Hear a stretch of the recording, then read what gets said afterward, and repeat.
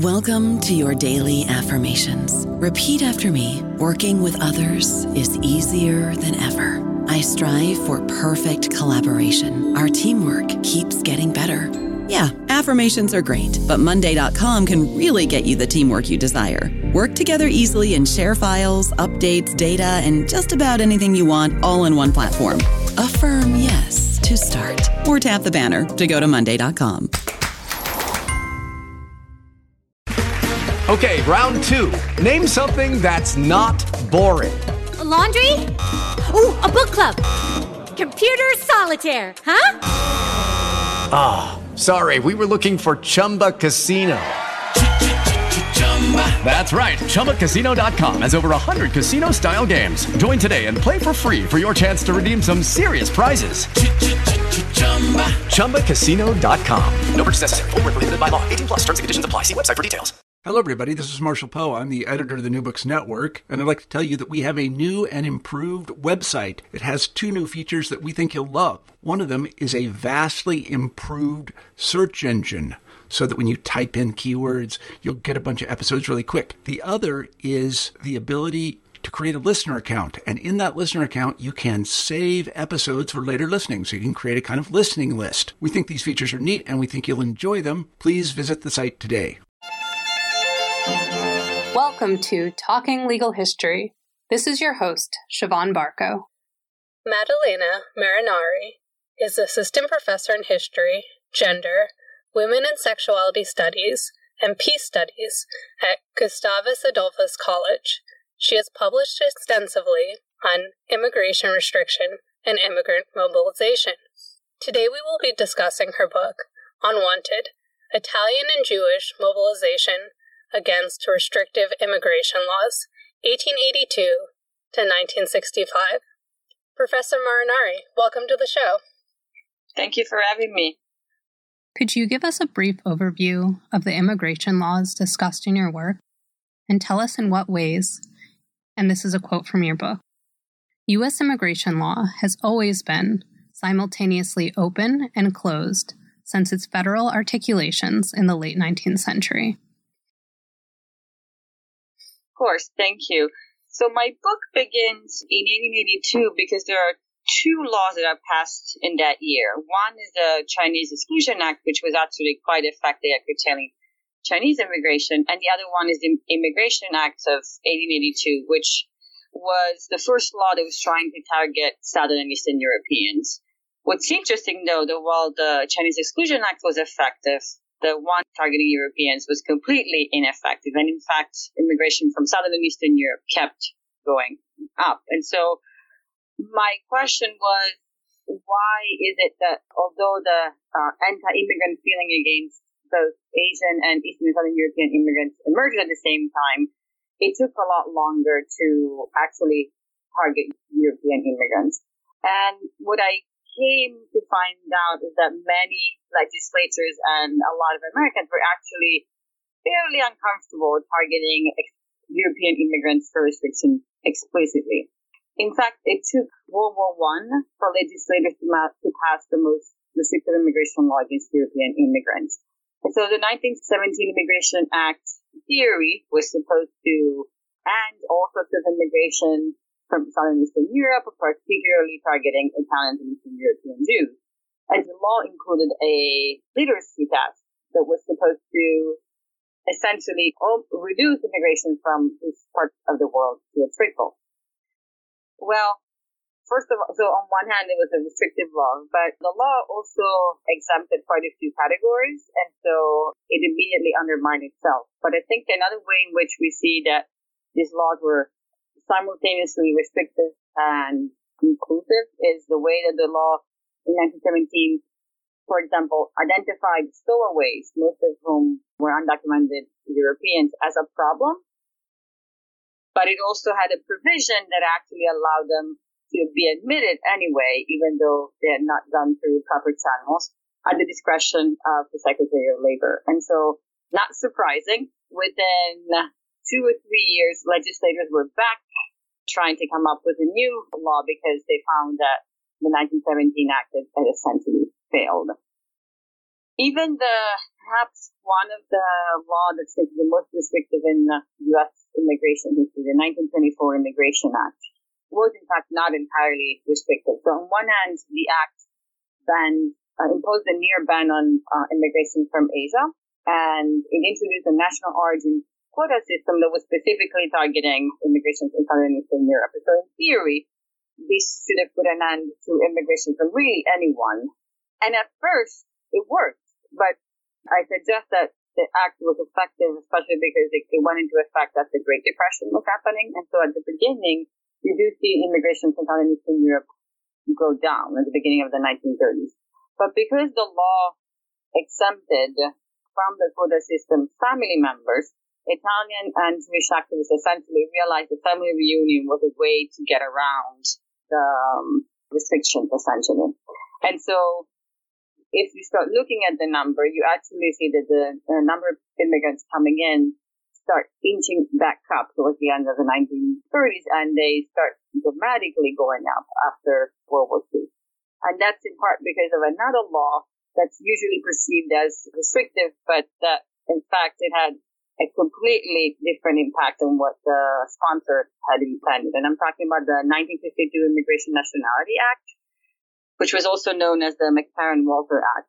So McCarran was a committed, avowed anti-communist and anti-Semite, and he used his power in the Senate and his seniority essentially to ram through this law that on one hand it said, yes, the country needs the national origin system, so reaffirmed it, but it also introduced a preference system that essentially said the United States only will favor family reunion and immigrants with skills. And really, if you look at his paper, he's very explicit about saying this is probably the only way that we can keep the racial status quo in effect that we have right now.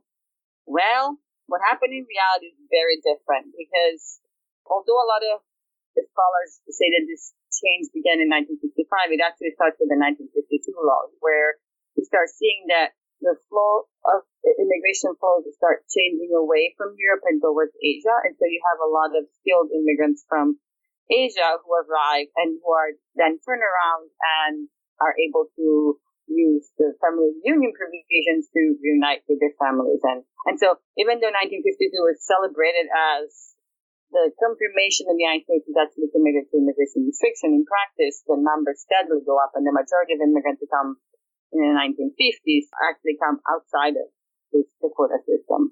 And then the last law, perhaps is the famous one, the 1965 Immigration and Nationality Act. So usually this law was presented as something that was exclusively trying to redress a wrong by eliminating the discriminatory national origin quota system, and that it would not affect U.S. society at all. So, and what it did essentially, it introduced a global quota system, saying with each country getting the same number, the same slot, essentially saying this is the only way that we can guarantee equality. So, a very superficial idea of equality.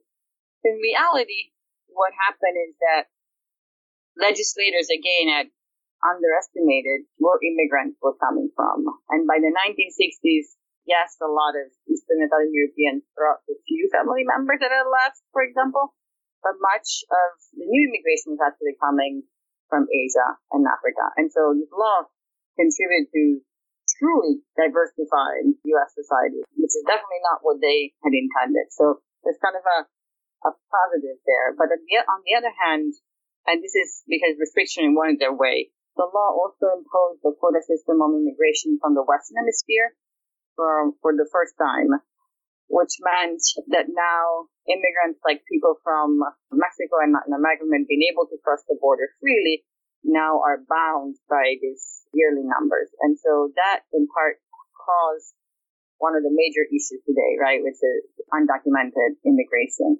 So what I add to this literature is I was actually interested in understanding why the gap between the original bill that the Kennedy and Johnson administration had and what ended up becoming law. So the original bill, which this activist had really pushed for, called for an immigration system that was a lot more flexible, and that essentially it adjusted these numbers depending on what the United States needed. So it was never part of the bill say the fact that every country should have the same slot, because it was not realistic. Essentially, you had Italy and China with like 20,000 slots every year, and you can see immediately why that could be a problem.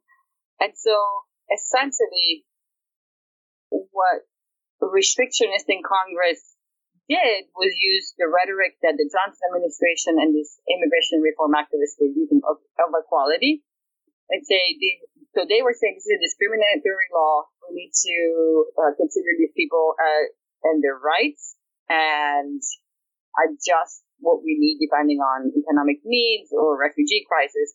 And the restrictionist said, sure, if you want equality, then it means that everyone is getting the same number of quotas. And so by doing that, essentially, they neutralized any counter argument. And so that is kind of part of the story that I want to tell, where that tension comes from. What differences were there between Italian American and Jewish Americans' approaches to advancing changes in American immigration laws? Where did they find common ground? Yes, thank you for that question. So I think the biggest difference is in the type of organizations that they organize. So I should say that a lot of the people at the part of my book are middle-class Italian Americans and Jewish Americans who really want to kind of change the law, but because they're worried on how these laws are affecting their role in American society. And sometimes what they do is actually in conflict with what their communities want them to do. The communities tend to be much more aggressive. A lot of these representatives were actually fairly moderate. But so one of the things that both groups decide is that they understand that they have to organize themselves into lobbying organizations.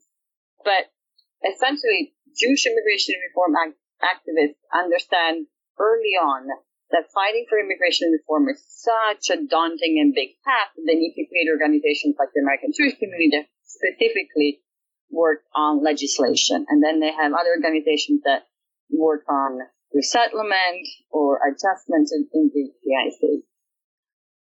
Italians never did that. They only had a couple of organizations that tried to do everything, and that made them very ineffective. The very first organization that Italian Americans created specifically to lobby legislators doesn't start until 1952. And it was only because the Catholic Church put pressure on them to do it. It's like, everyone is doing it, why are you guys not doing this?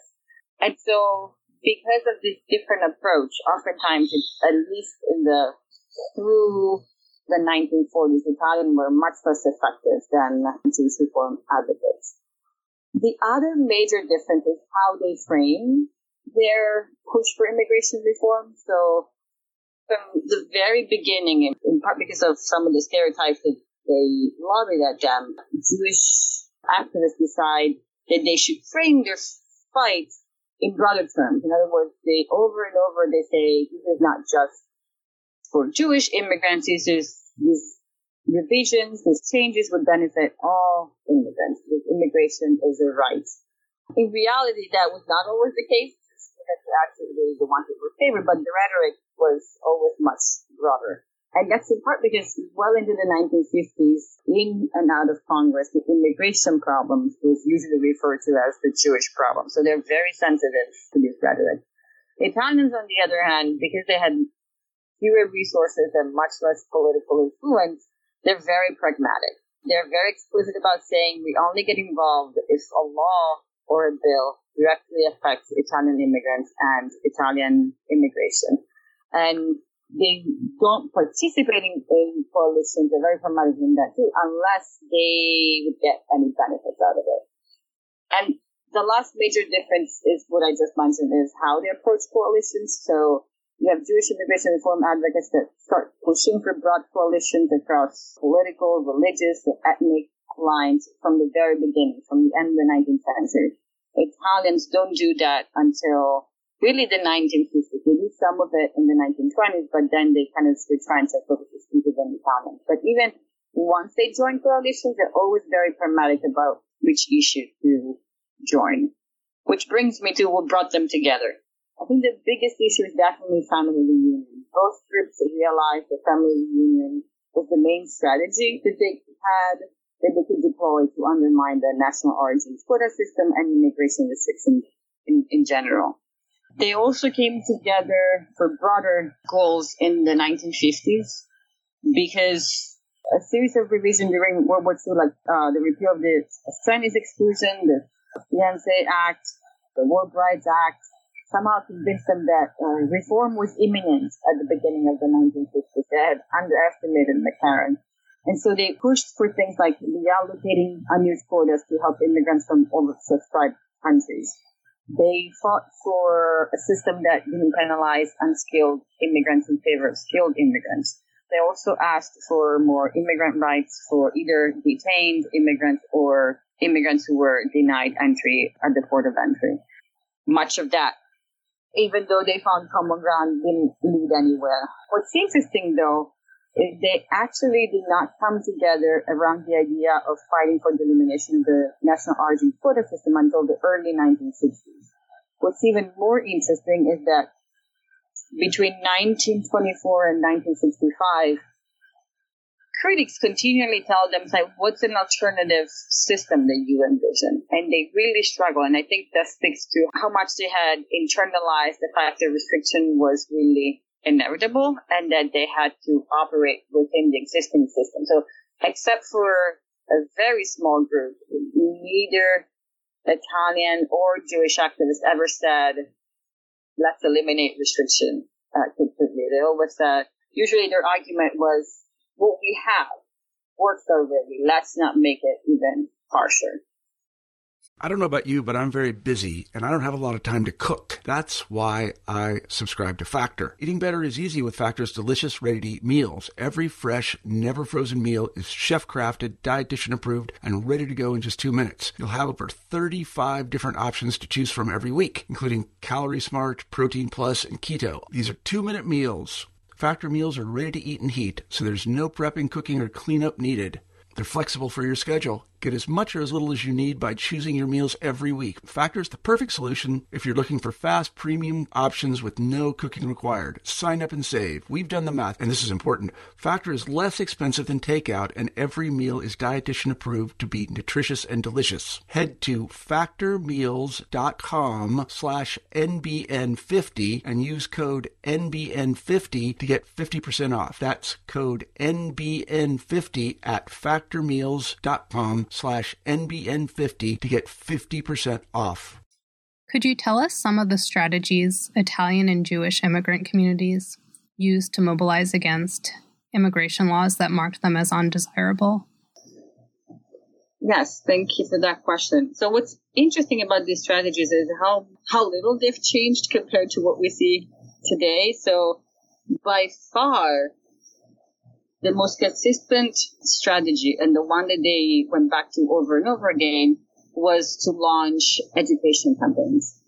So they really believed that if only Americans understood and learned about the terrible impact that racist immigration laws had on separated families and on these individuals looking for new beginnings, and if Americans understood how important immigration is to U.S. society, that they would immediately embrace immigration reform. It was just a matter of educating everyone. And so you see, at one point in the 50s, there's like a new education campaign every year that we just need to rally people and they'll understand. And so they sponsor books, articles, they go on speaking tours, they give interviews, they have newsletters circulating. And that hasn't changed much, right? Today we have a similar approach. And I think it's what they thought is the best way to counteract these negative arguments that are coming at them and being optimistic about the power of education. Another major strategy is creating strategic coalitions. In other words, they are both very careful in understanding about which issues they should come together and launch this, for example, this nationwide letter writing campaigns. But again, because the restrictionist politicians were really skillful at dividing these coalitions, this type of strategies didn't always work. Which leads me to another strategy, which is once the 1924 Immigration Act goes into effect, Italian and Jewish advocates and a lot of other immigration reform advocates realize that it will be, or at least acknowledge that it will be really difficult to completely get rid of immigration restriction. And so they decide that the best approach is through piecemeal reform. So rather than calling for entire change or an overall immigration system, they start saying, well, what about family reunion? Or what about other exemptions for example, children? And on one hand, right, that seems to make sense because they want to undermine the larger immigration policy one piece at a time. And as someone famously said in the 1950s, one of them said, some progress is better than no progress over the status quo. But because of this approach, I think the immigration system became much more convoluted and also much more uneven and unequal in its impact, because these reforms, these smaller reforms that they fought for really only benefited some groups over others, and they overwhelmingly benefited groups that actually had a voice at the table.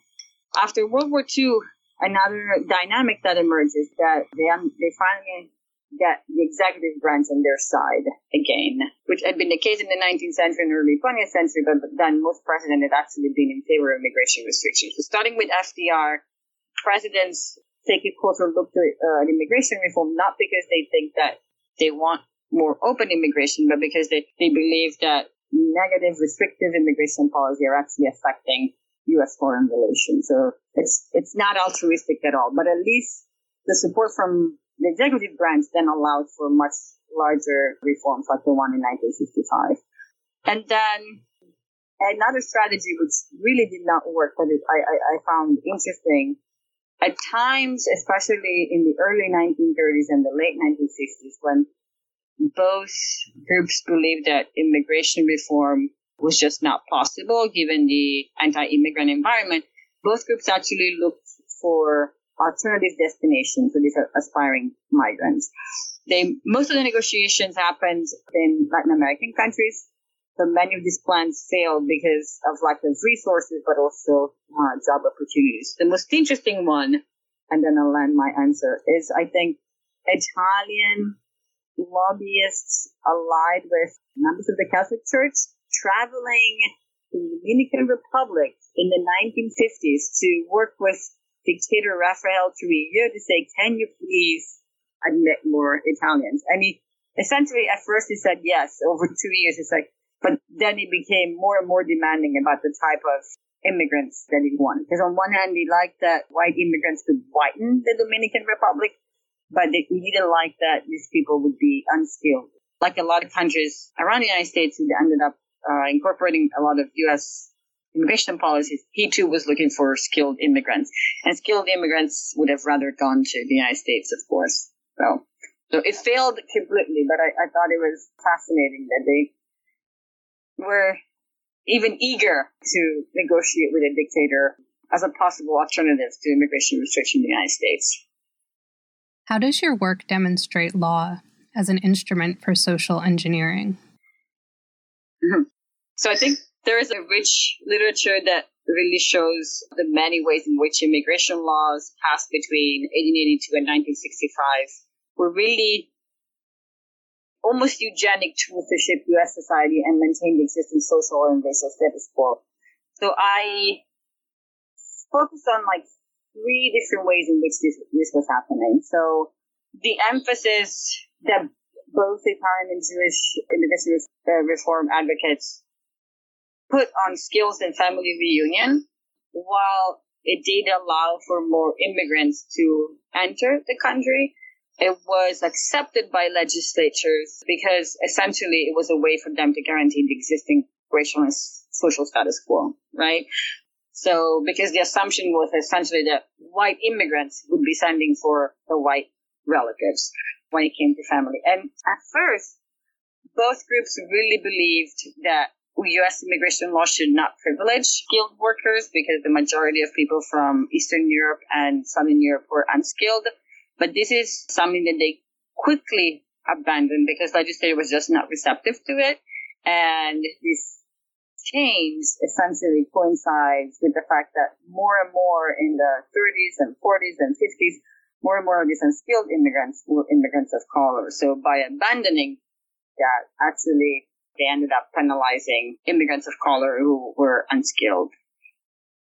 The third way, and I think this is the one that has received least attention, is how these laws were also designed to give an unspoken preference to Protestant immigrants. So even though restrictionists attack Italians and Eastern European Jews because of their culture, their political ideas, their heritage, their life skills, it's clear that the fact that they are Catholic and Jews are particular.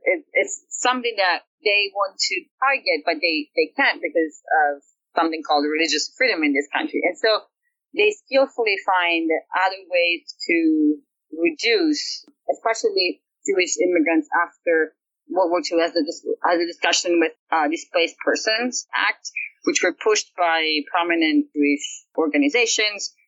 While these acts, while they passed, they actually ended up benefiting overwhelmingly Protestant first immigrants, then Catholic, and then Jewish immigrants.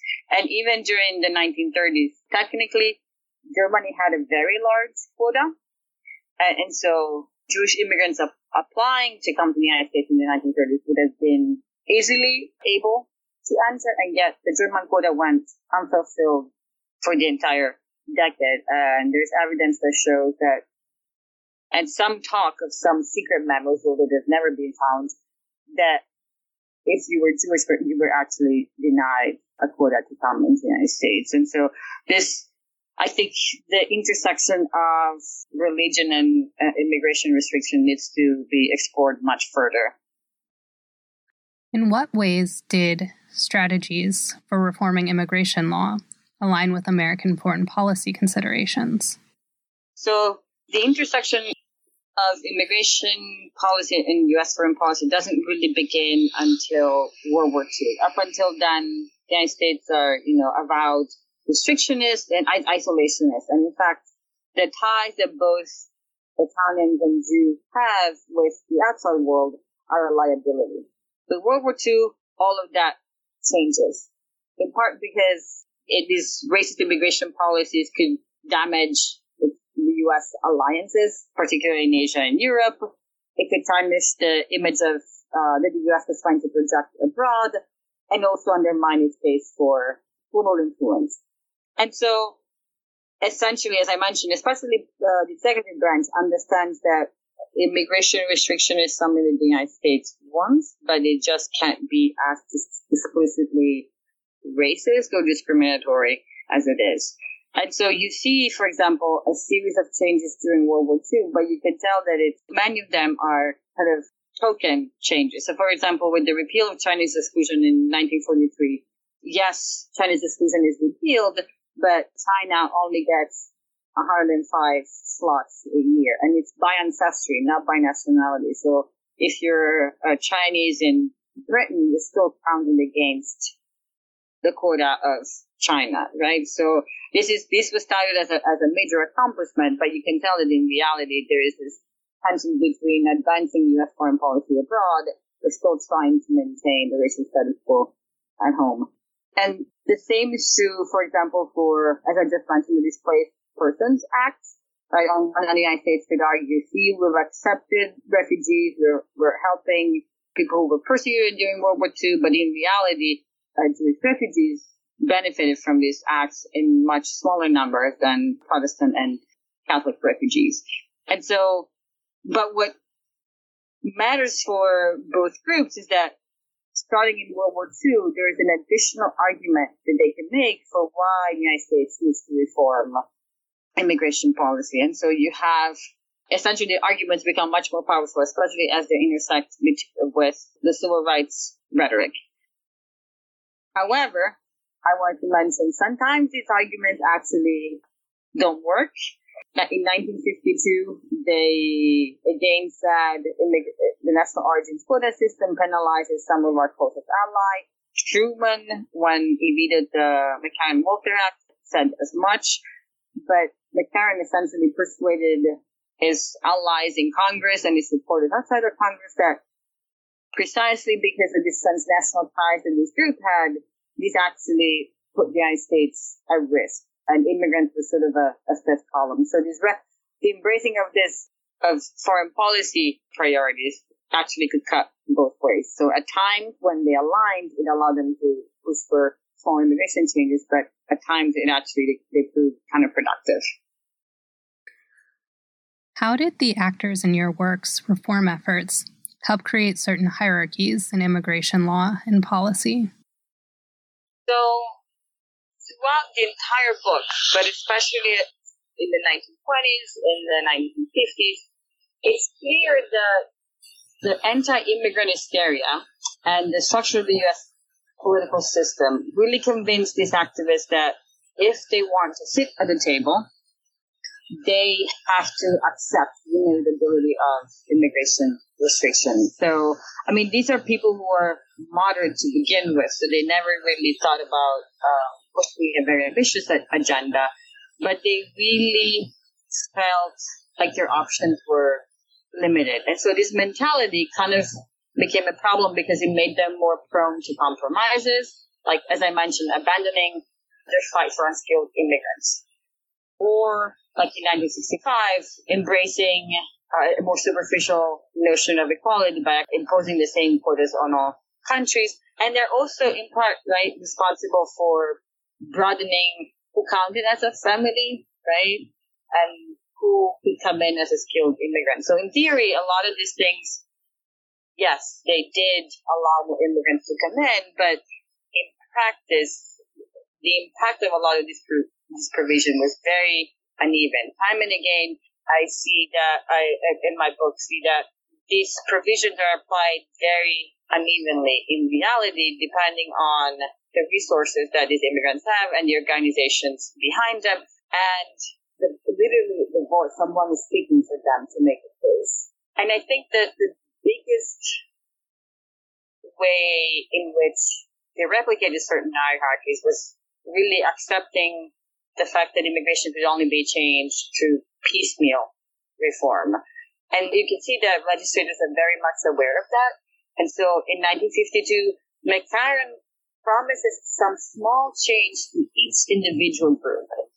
And that's including groups of Asian descent, European descent, and everyone gets something that's big enough to rally around and say would make some progress, but not big enough to actually radically change existing policy and challenge racial hierarchies that are in place in U.S. society. And that's in part because I think it was so hard to make change, and they're almost always excluded from the final stages of reform, that any change in the status quo is better than no change. And I think as I mentioned before, perhaps the biggest way in which they contributed to replicating some of these hierarchies is really the superficial embrace of the civil rights rhetoric in the 1960s. I mean, in part, they felt that the elimination of the quota system was long overdue because they felt that they had finally been fully embraced as members of American society. But by prioritizing that change, they really undermined a whole other set of system, ended up, right, accepting the imposition of quotas on the Western Hemisphere, which ended up overwhelmingly affecting unskilled immigrants of color. How does your work help us grapple with the long history that helped produce contemporary restrictive immigration laws? I've been thinking a lot about this these days, as you probably imagine. I think the biggest issue is that immigration restriction has been normalized. Right? Every conversation, even today, that starts about immigration reform inevitably says we need to have some sort of harsh regulation because we can accept everyone. But this was not inevitable. I think there's a set of circumstances at the beginning of the 20th century that pushed a lot of people to accept this as what countries do, right? But I think the other